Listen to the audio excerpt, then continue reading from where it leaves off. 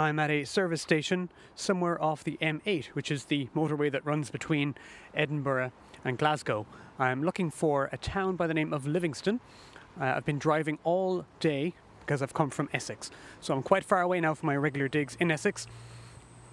But I am, of course, on the hunt for a story, as you can imagine. Now, if you know anything about the UK UFO scene, you may have heard of the town of Livingston because it's rather well known for a sighting, sometimes called the Dechmont Woods Encounter. So this afternoon, as I sit here drinking bad petrol station coffee and getting ready to fill up the car, I'm on the trail of that particular encounter. So I think I know where I'm going. I've had a little faff getting here. I got lost a couple of times. I've had to stop a few times to ask for directions, and the old GPS is playing up a little bit. But I'm pretty sure that I'm within a few miles of Livingston now. So hopefully I'll have a story to tell very soon. We are certain that Satanism exists. It's the practice of evil. And following closely behind this car was this unidentified flying object.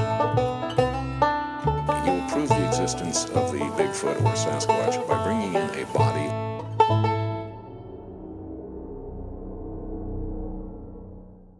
You're listening to Wide Atlantic Weird, a podcast that investigates parapsychology and the unexplained to find out exactly why people believe weird things.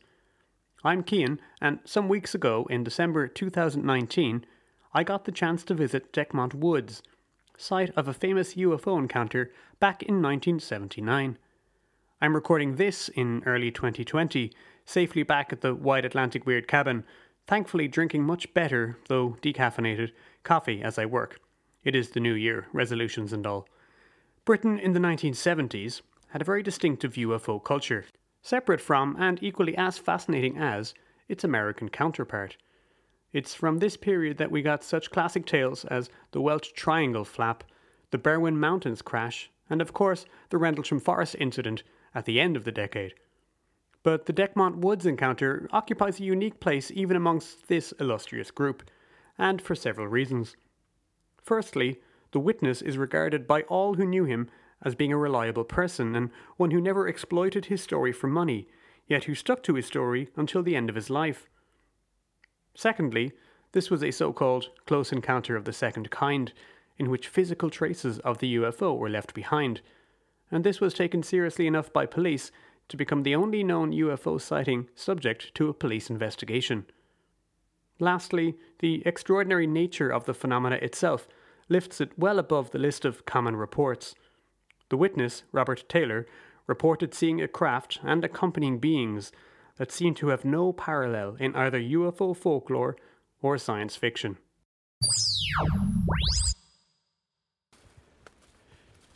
So, I've made it to the Dechmont Woods. I faffed around a little bit in the town of Livingston. Got some lunch and some more coffee.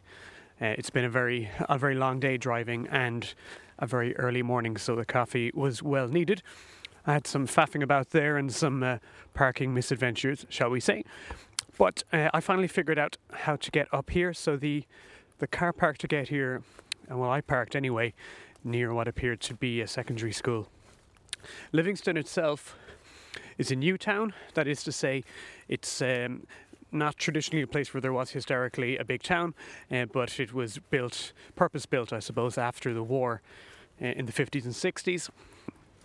So what I've done is I've parked the car and I've come up the hill the same route that UFO witness Robert Taylor would have come up when he had his encounter back in 1979.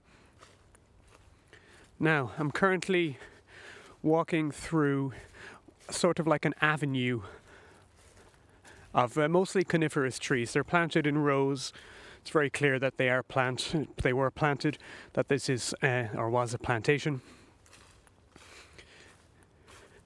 It's an extremely bright and sunny day in late December 2019. A little bit later in the day than when Taylor came up here, but close enough to the time of year, I suppose, that things must have looked a little bit like they did on that particular day. So in a moment now, I'm going to come around the corner and step into the clearing where he had his sighting.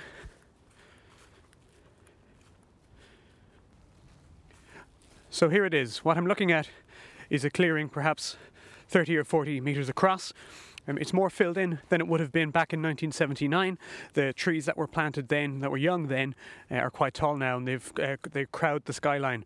It's in fact difficult to imagine a craft the size of what he supposedly saw landing or manoeuvring in this spot, but I'm sure it would have looked quite different back in the day. Like I said, I've come out of an area largely of coniferous, that is to say evergreen trees, so it's quite dark in there, but I've come out into the light now because what I'm looking at is an area in front of me, and which is mostly deciduous trees, and it being December, they're quite bare, so you can see through them to the hill beyond, which I believe is known as Deer Hill. There's a little plinth in the middle of it with a plaque, and on the plaque is written, "This is the site referred to in Arthur C. Clarke's Mysterious World, which describes an encounter between a forestry worker out walking and what appeared to him as an unidentified flying object." And it's dated to 1991.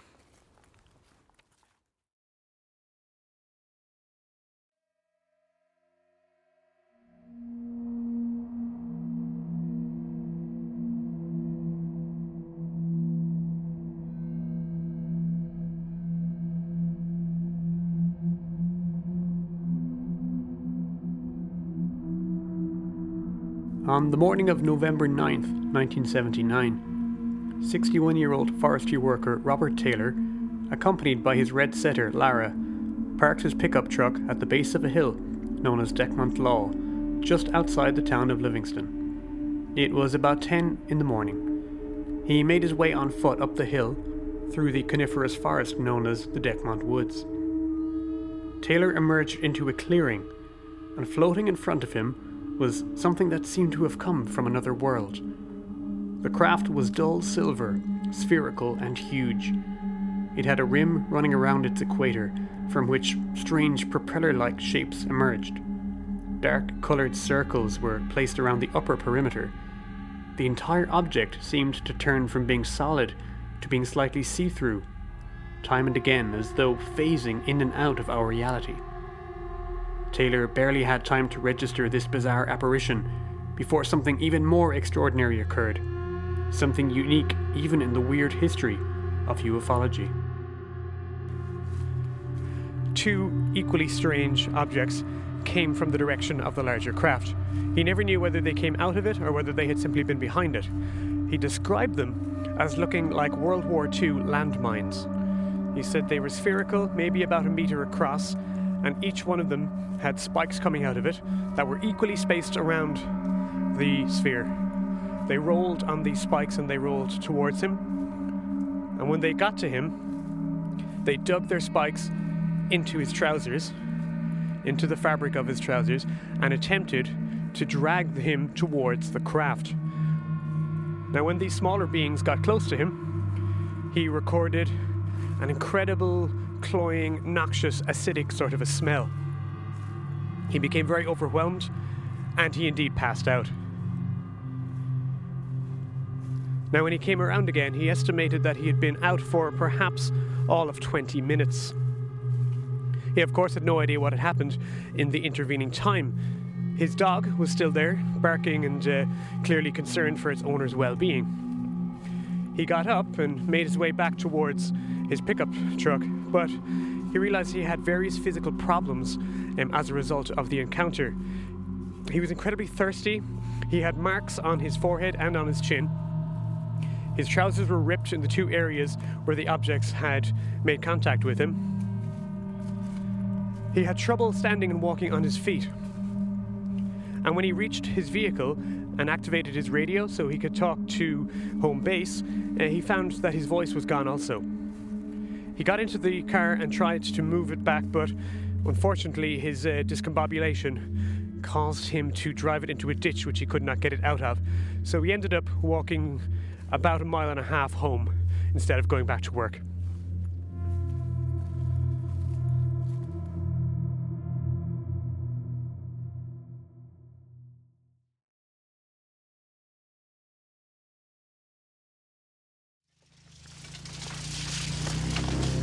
But just occasionally, there is physical evidence to back up reports of close encounters.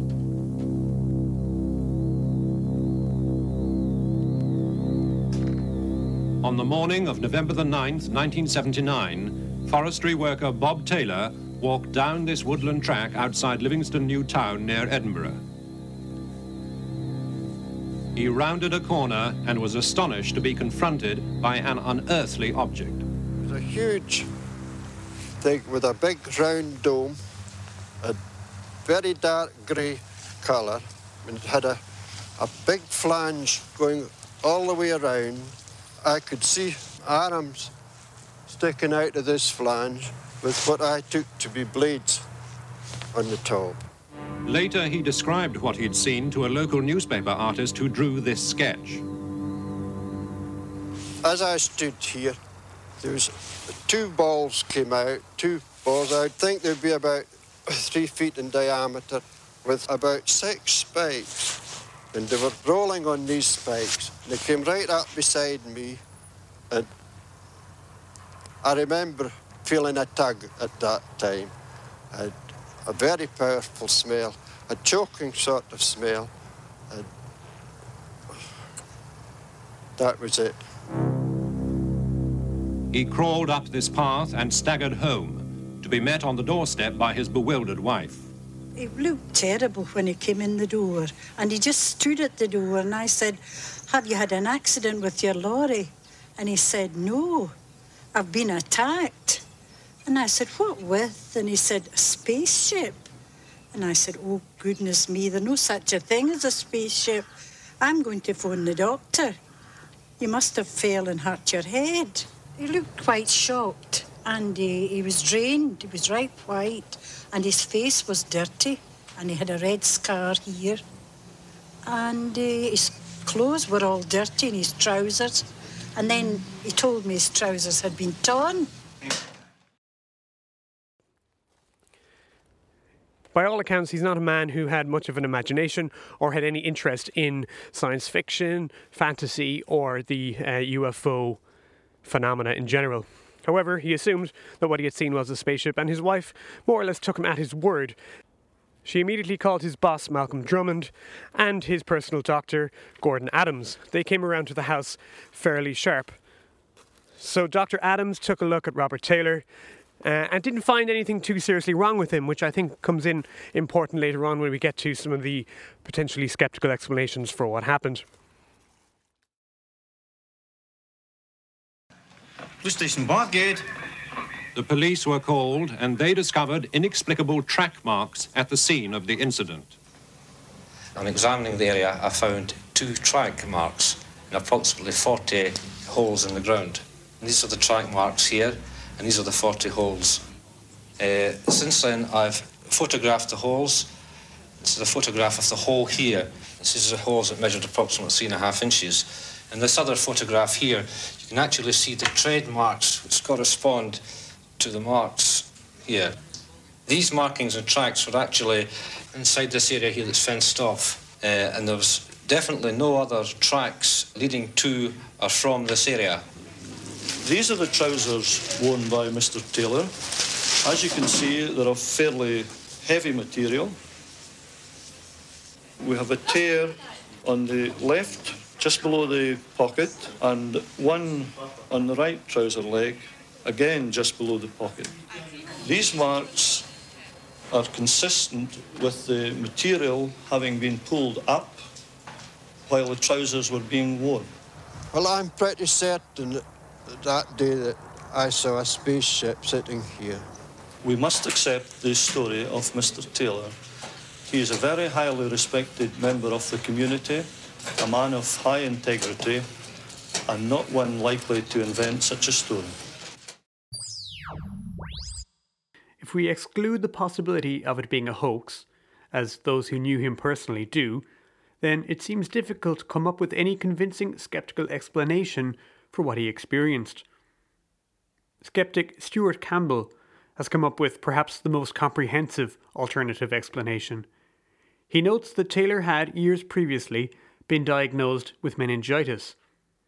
Meningitis can make one susceptible to having an epileptic fit, and epileptic fits are sometimes preceded by hallucinations, visual, oral, or olfactory. Certain aspects of the story do appear to match with this explanation.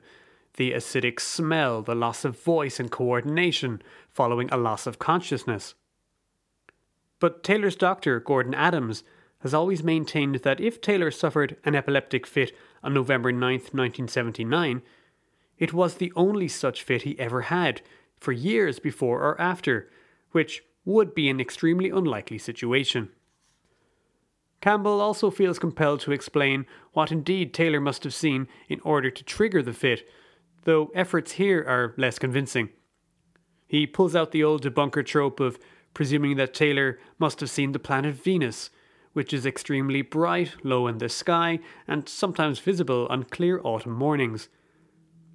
In order to explain why the sight of a static, distant, star-like light must have frightened the forester so much that he had a fit, Campbell invokes a frankly ridiculous theory of atmospheric reflection, in which the images of objects in the sky are reflected and magnified so they seem like large, bright objects here on Earth. It's a phenomena that no astronomers recognize, and though it sounds superficially more scientific than an extraterrestrial explanation, in fact, it has no more credibility to it. One thing that did strike me is that though the spherical craft and its bizarre occupants, be they robots, biological creatures, or otherwise, is that though at first they appear to be utterly without precedent, and within UFO lore they certainly are, learning a bit more about Taylor's own history sheds a little light on the situation. Taylor was a tank driver during World War II, and he participated both in the Dunkirk evacuation and the liberation of Europe during the days following D-Day. Knowing this, the pseudo-World War II tech of the Dechmont Woods alien invaders starts to come into focus.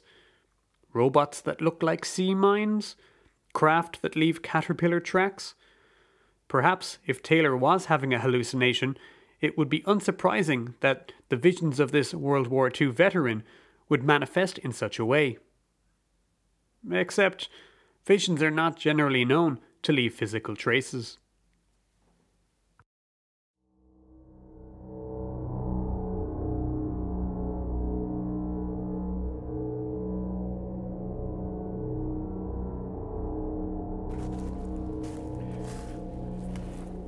All in all, the Dechmont Woods encounter feels significant, partly because of the intense strangeness of the encounter, the fact that Taylor reported a craft and beings utterly unlike anything else in UFO lore or in other kinds of science fiction, and also the fact that he himself seems to have been a pretty stand-up witness who never changed his story over many decades, nor did he ever try to make any money out of it. Listening to interviews with him today, one gets the distinct impression that you're dealing with a truthful man, simply explaining something he saw that was strange, bizarre, that he himself had no explanation for, but one that most definitely did happen. You've been listening to another episode of Wide Atlantic Weird. If you like what you've heard, then please get in touch, feel free to reach out, share episodes with anyone who you think might like it. You can find us on Twitter where we're at Strange Ireland, and we're now on Instagram as well. That's a new thing, we're trying it out just to see whether or not it works. There we are, Wide Atlantic Weird Podcast. As usual, send in any strange stories you may have yourself, we'll be delighted to read them out. We promise to believe them. So stay safe till next time, and thanks for listening. We are certain that Satanism exists. It's the practice of evil. And following closely behind this car was this unidentified flying object. You will prove the existence of the Bigfoot or Sasquatch by bringing in a body